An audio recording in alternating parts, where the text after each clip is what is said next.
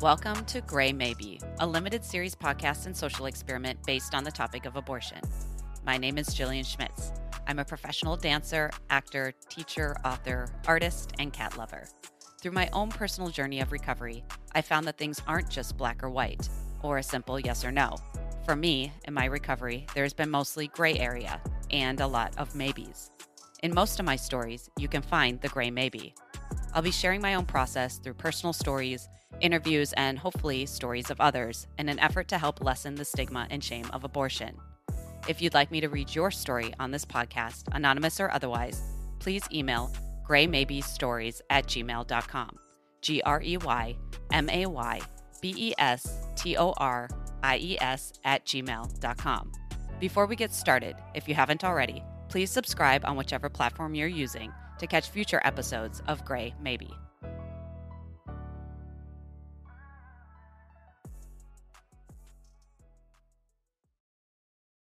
A note before we begin. While the topic of abortion and my belief in it being easy and accessible to all people who can become pregnant is a comfortable topic for me, sharing my own personal stories is not. I have a justifiable amount of fear of possible hostility and violence, both in person and or online. I also anticipate the possibility of judgment ranging from my own family members to strangers, in addition to the potentiality of losing certain work opportunities for publicizing my own experiences. I'm telling my story through the lens of my own experience. The revelation of my process is mine to tell. If you disagree with me or my views or story, know that I'm not speaking on anything other than my own experiences and viewpoints. Take what you like and leave the rest. Any feelings my story activates in the listener is for the listener to process and recover from. Any criticism you have based on my experience and choices are yours, and they're not my burden to carry. Welcome back. Episode 1 and 2 of this season focused on my two contrasting abortions. I've been asking listeners to send in their own abortion stories to be read anonymously or otherwise. I have received one. When I first decided to do this podcast, I wasn't sure if anyone would write in or not. If no one did, or even if only a few people did, it would speak volumes. And, on the flip side, if I received so many stories that I didn't have time to read them all, that would speak volumes as well. I want to keep reiterating. I understand entirely why no one wants to share their stories. Perhaps we're just not there yet. The shame is too powerful, or maybe the sadness too deep. The anticipatory judgment too great. Self-silencing serves a purpose. It keeps us safe and comfortable. But I can't help but wonder, what is the cost of our silence? What is the cost of our silence to ourselves? What is the cost of our silence to young girls and women and people who can become pregnant? Are we experiencing the cost of that silence now, politically?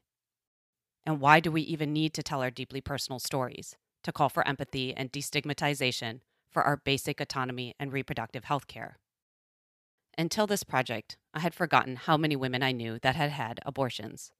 They've reached out one by one, expressing their support and gratitude, and I've responded with variations of, I'm ready for your story, should you ever be ready to tell it. As fearful as I was to share my own stories for me, that fear has been replaced with a feeling like a rebel. It still feels a little scary, but now mostly feels bold. It feels like rejecting the norm and settling into true ownership of being a disruptor, an agitator. It feels like claiming my seat at the table of the rebellion. Without much further ado, I want to introduce this episode's story written and sent by fellow rebel Alexia Knight, author of Tinderella Diary, an erotic memoir, and its two sequels. She was born and raised in Los Angeles, where she currently resides. Here is her abortion story.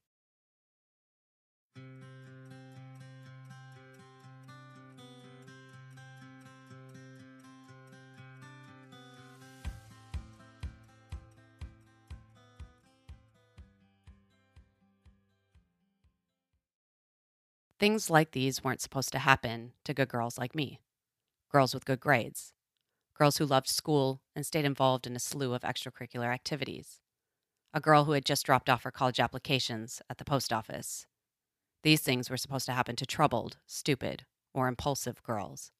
Girls like my childhood friend Joy, who started hanging with the wrong crowd in 8th grade and having sex with her 11th grade gangster boyfriend just to make him like her better. Although the troublemaker boyfriend soon moved on to the next low self-esteem middle school girl who would give it up to him, she wound up, to no one's surprise, giving birth to her first child near the beginning of our senior year. Or like my best friend, Carissa, who started smoking weed in middle school.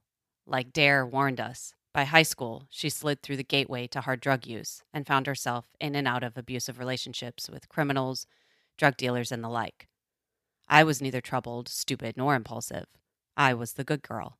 I was going places. Everyone knew it, including my sweet and slightly troubled boyfriend, Aaron, who broke up with me because he was going down a bad path and couldn't bear for me to watch in judgment. But it did happen to me. It was 1995. I was 16. I met Rob, the man who would years later become my husband, mere days before I mailed off those college applications. We fell in love, and soon thereafter became sexually intimate. We used condoms every time. On my 17th birthday, when we all had dinner at a local Mexican restaurant, I felt a little nauseous, which I attributed to overindulgence of my meal. A few weeks later, I realized I hadn't had a period in 50 days. I kept track. I went to Save On and bought a home pregnancy test, hid in the bathroom at home, and peed on the stick. I followed the instructions. The result was undeniably positive. I got out the yellow pages and found the phone number to Planned Parenthood. I told them that I had taken a positive pregnancy test and made an appointment for a preliminary examination. I hadn't told anyone yet, not my parents, not Carissa, and not Rob. I was worried about telling Rob because I thought he would feel obligated to pay for it, and I knew he didn't have the money. Planned Parenthood told me it would cost $260 for local anesthesia and $360 for general anesthesia that would put me out completely. It was the midst of the Clinton era. Beverly Hills 90210 ruled the TV airwaves for my demographic. Condoms were being given out in the school nurse's office, and even TV's Blossom was talking about sex, baby. The reality of it hadn't hit me yet, but the practicality had. I would take the money out from my passbook savings account. I would handle it. I didn't go to school at all the entire week between finding out I was pregnant and my Planned Parenthood appointment. I was scared and shamed. I wasn't that girl. But at this moment, I was. I didn't tell anyone anything. I kept my secret to myself. On the day of the appointment, I spent 2 hours alone in the waiting room. Finally, they called me in, gave me a pregnancy test, and told me I was 8.5 weeks pregnant. They told me the due date. They didn't ask me a lot of questions, but I had filled out a form where it asked me some medical history questions. I lied about my age, saying I was 18 instead of 17, even though in California, parental consent was not required. The forms asked me what I would want to do in the event of a positive pregnancy test. I had checked the box for abortion, pregnancy termination. I knew what the other options were. There was no question for me. I wanted to have a future. I wanted Rob to have a future. We were not ready to raise a child. I wasn't even ready to tell my parents I was pregnant. They told me I needed to take a blood test. I can't remember why. And that it would cost $8, so I left to go to the ATM and grab some cash. I was running around full of adrenaline. I returned and she, Edith, took my blood. My face turned green and I felt lightheaded. I was alone. Just me and Edith. She gave me a fun-sized baby Ruth. How appropriate. That she thought would bring my blood sugar back up, but I soon wound up throwing up in the trash can. Maybe it's because you're pregnant, she said. Once I felt better, she made me an appointment for Friday to have the abortion. I wasn't feeling well after my appointment, but still had a few hours until school got out. I wanted to go to Rob's to lay down for a while, but he wasn't home. I went to Chris's house and waited for her. When she got home, I confessed to her about my predicament. She didn't quite believe me at first. And then when we met up with Rob later, she sat with me while I told him. He was, for lack of a better word, gobsmacked. But he said he would support me no matter what. Unfortunately, no matter what did not include finances, so I ditched school for the rest of the week and pulled money out of my savings account that I had been dumping birthday money into since I was a baby, my college fund. On the morning of the procedure, my mom was leaving for a weekend Vegas trip with her sister, and my dad was watching me. His day-to-day schedule was extremely predictable, so I would be able to work around him. I ditched school and picked up Carissa and Rob, who would also be ditching school and accompanying me to my appointment. I needed a licensed driver to drive my car home afterwards, and that was Rob. When I got to my appointment, I noticed all sorts of women in the waiting room. I thought the room would be full of teenagers. I particularly noticed a woman who appeared to be in her 30s or 40s with a man. She looked sullen, and he looked indifferent. I filled out a ton of paperwork and I was called to pee in a cup. I waited about an hour in the waiting room with Chris and Rob, and then I played musical rooms for another hour. I changed into the stupid backless robe. They gave me a muscle relaxer pill that I couldn't swallow, so they gave me some apple juice and I chewed it up, tasting the bitterness mixed with the dull sweetness of the juice. The doctor, an African American female, and two nurses, both Latina, sucked the life out of me while they talked about what curtains in the kitchen would match the new tile. They were trying to distract me while I stared at the holes in the ceiling, looking for patterns. I had never even had a pelvic exam before. The procedure was over quickly and it didn't hurt, but as soon as they took the metal apparatus out of me, I cried. Tears of relief, I think. They asked me if I was in pain. I was not. I was not terribly upset. They said it was likely the hormones or maybe the medications. They took me to a room called the recovery room, which consisted of 3 reclining chairs facing the same direction. I saw some of the same people I remembered from the waiting room, including the older woman. She was sobbing and looking miserable. I was feeling fine. I was sitting on a huge pad. They gave me crackers and apple juice. I had practically no cramping, but I felt alone. I wanted Rob. I was clutching the paper chain he gave me that I was wearing as a bracelet. Hey, it was the mid-90s. They soon let me get dressed, and I went out to the waiting room and Rob drove us home. I went home and went to sleep. It was 4:30 p.m. My dad was not home. He would be home around 7:30 p.m. I didn't wake up until the next morning. My life quickly went back to normal. I stopped bleeding rather quickly. I resumed my normal social life the following morning with not so much of a discussion about the day before. I went back to school on Monday and made up some crazy excuse about why I had missed 2 weeks of school. My grades weren't badly affected. There was an attendance policy that was supposed to bar me from going to the prom or walking the stage at graduation. But since I was a good girl, they swept it under the rug, and I suffered no consequences. Rob and I went to the prom together. I went away to college only a few hours away. The first year, I lived in a dorm, and the rest of the years, we lived together in a one-bedroom apartment. After I graduated, we moved back to LA and joined the working world. We eventually got married, and 15 years later, we welcomed our wanted, planned, and perfect child into the world. On our terms, when we were ready, when we could afford it, when we could give our child the best chance possible to thrive. We have no regrets. About a year later, I was still breastfeeding and had just had an IUD removed because I thought it was giving me headaches. I was trying to decide what my next move would be for birth control. Something was going on. I knew the symptoms. When I was pregnant with my child, I had very similar symptoms to when I was a pregnant teen. The distinctive smell of my urine, the low-grade nausea, even the weight loss. I knew I was pregnant before I even got the results back from the 99-cent store pregnancy test. We discussed it. Could we have another baby? Did we want another child? The clincher was the fact that after I gave birth, I had massive complications that almost killed me. The childbirth experience left both of us with PTSD. He remembered sitting in the waiting room after I was undergoing emergency postnatal surgery, thinking I wasn't going to make it, and that he was going to have to raise our child alone. I remember seeing tears streaming down my parents' face when I came into the intensive care unit. They thought they were going to lose their baby. That feeling was so much more impactful than how I felt after my teenage abortion. Everyone thought I was going to die, but I pulled through. There was no way I was going to risk leaving my husband alone to raise my son without a mother. If something should happen to me, I couldn't do it.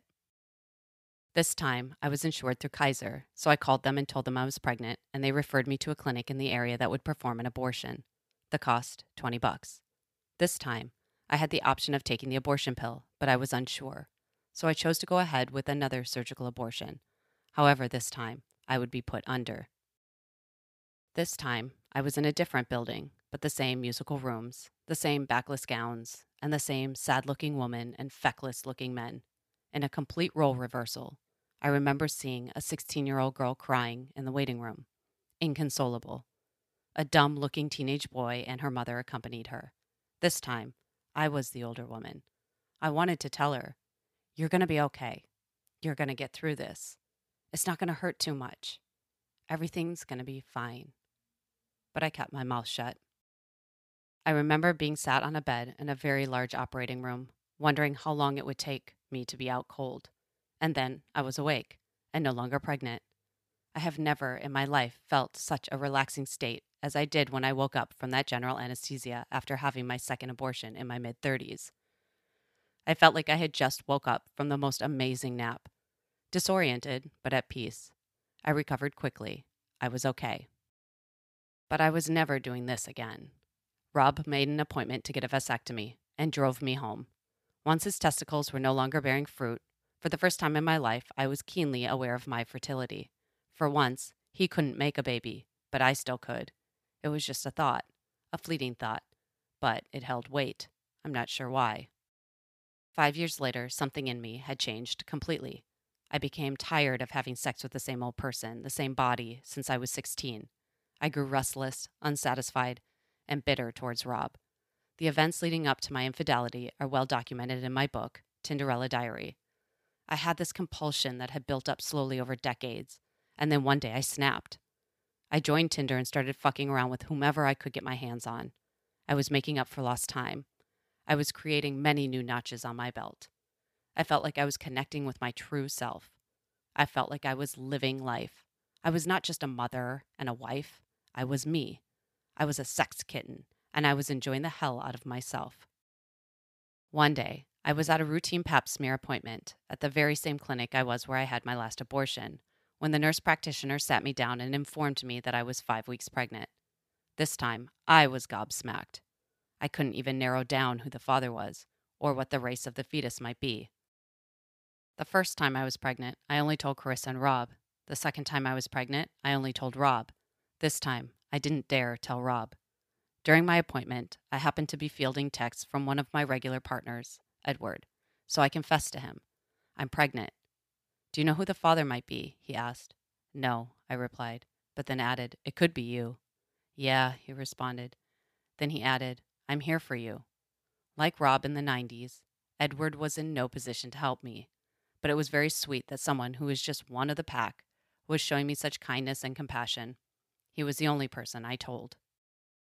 This time, I chose to take the abortion pill. They explained how it would work, and it seemed like this would be a lot easier than worrying about anesthesia and rides home and what bullshit excuse I would give to Rob when I got home. I would have to wait 2 weeks for the medicinal abortion just to make sure the pregnancy was not ectopic. I even had sex with Edward and others during this short pregnancy. Edward offered to come with me to my appointment. I thanked him, but told him it was not necessary.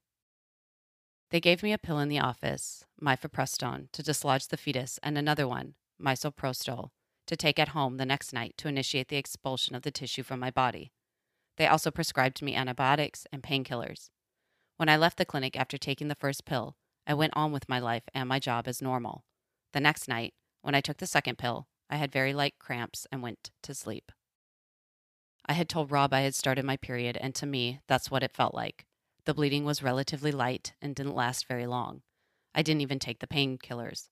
And when I went to my follow-up appointment 2 weeks later, the nurse practitioner marveled at how minimal my symptoms were and how easily my body recovered. I was now 40. I didn't even think I could get pregnant anymore, I joked to the nurse.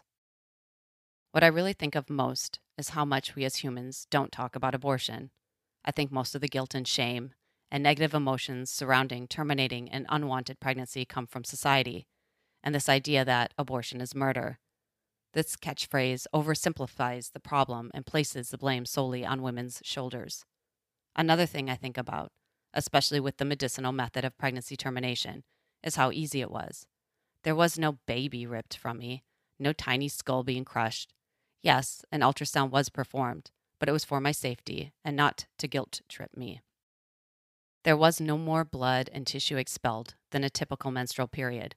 I feel empathy for those who try to conceive and can't, or people who have experienced miscarriages. But their problems are not my problems, and my problems don't negate theirs. Every woman should have the right to plan her own family. I also feel some sadness for men who want a child, and a woman's freedom of choice infringes with that. That's a valid concern, but a much smaller problem than forcing women to bear children and/or the consequences. This brings me to another point and another catchphrase, my body, my choice. While I believe that this is fundamentally true, I feel like this slogan is divisive and unfairly places all the burden on the woman. It pits men against women and makes men feel powerless. And when men feel powerless, they do more to exert control over women. We need to stop framing abortion as a woman problem. It's a society problem. We need to stop framing abortion as a political and legislative problem. It's a personal and medical problem. We need to stop criminalizing abortion and instead do more to prevent unwanted pregnancies by giving young people truthful and accurate information about sex and birth control. We need to have honest conversations about consent and rape. We need to tell the truth about abortions, what happens to the body, what it feels like, etc. Men want abortions just as much as women. Women love babies. Remember, we're caregivers. Men are the ones who panic and force their mistresses to have abortions and then murder them when they don't. These are, of course, sensationalist generalizations, but so is the idea that abortions can be prevented by a woman just keeping her legs closed, or that a suitable consequence for an irresponsible pregnant teenager is to raise a child. How about an attitude shift? Abortion is not murder, it's compassion. It allows people going through difficult things and making tough choices to have their lives back. Restricting abortion is a life sentence. Abortion is rehabilitation. Abortion is clemency. Abortion is forgiveness. Abortion is sacrifice. Abortion gives a woman a second chance, or in my case, a third, fourth, or fifth.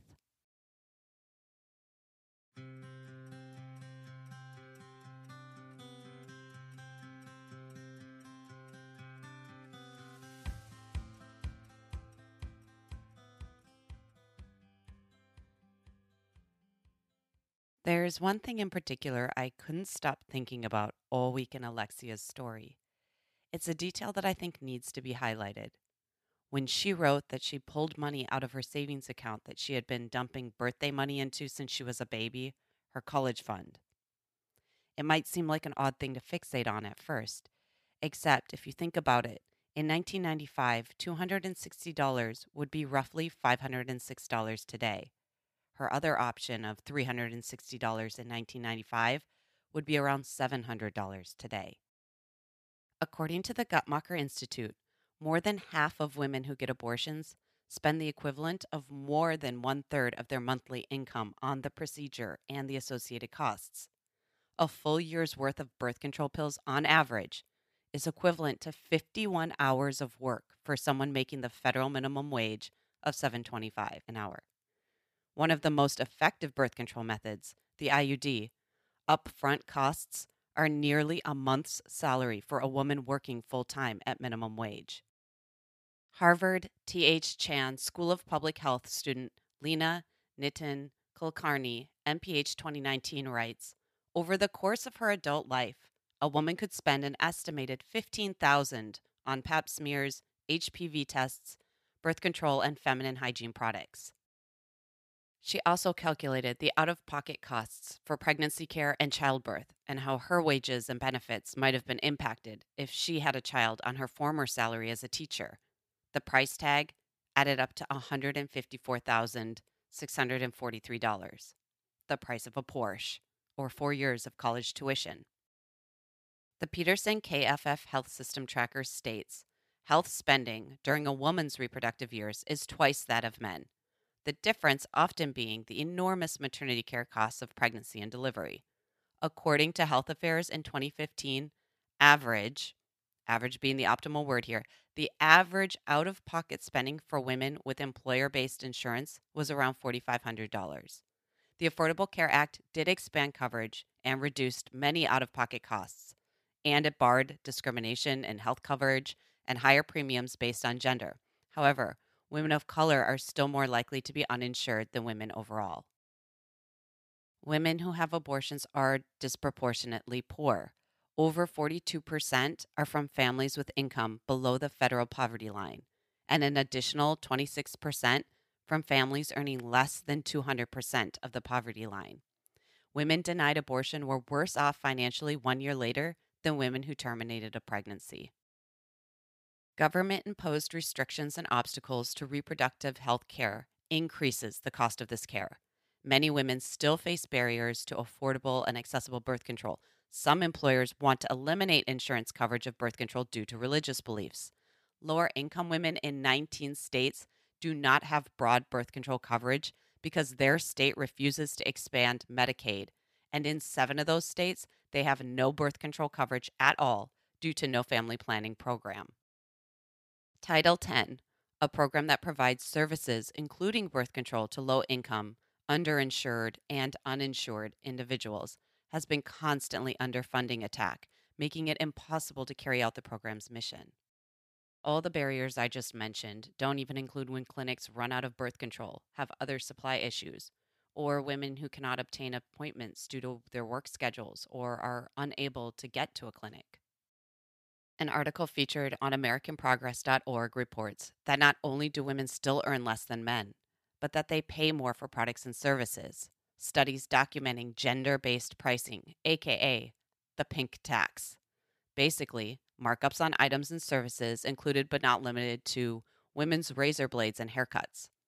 There are currently 27 states that classify medically necessary menstrual products as luxury items, which carry comparable taxes.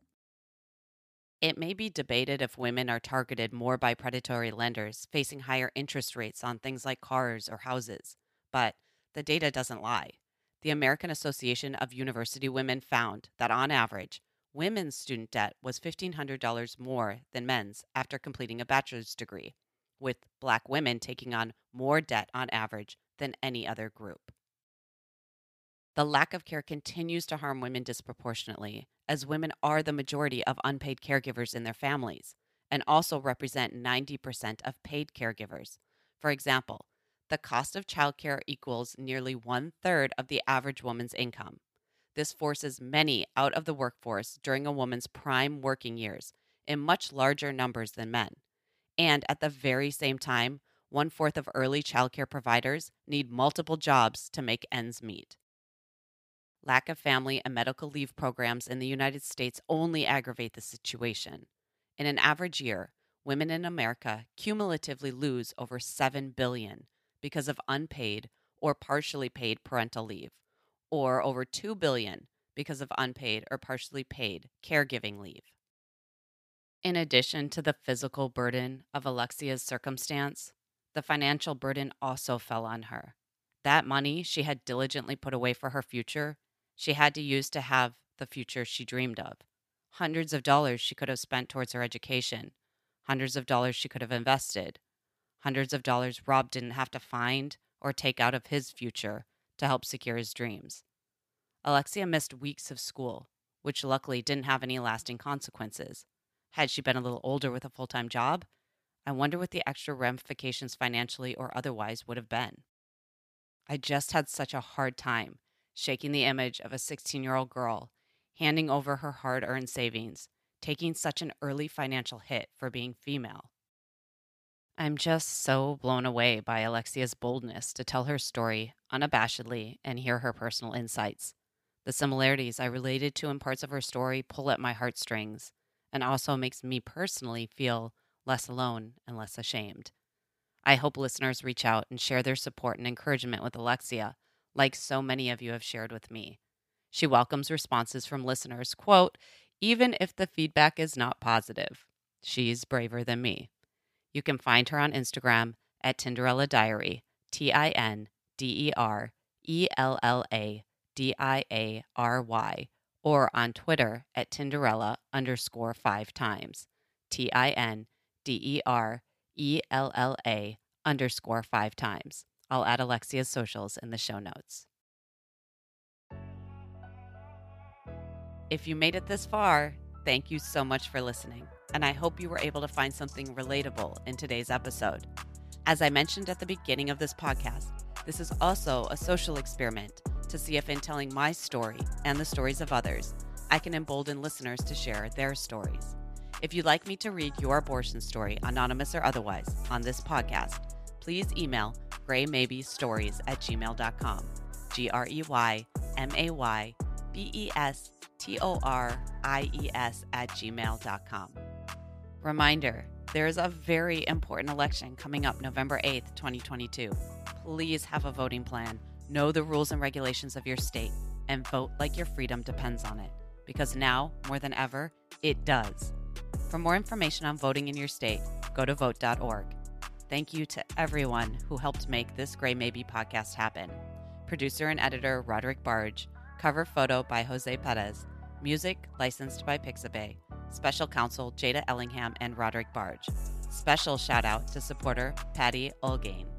If you'd like to support this podcast, please rate, share, comment, and subscribe. Until next time, bye for now.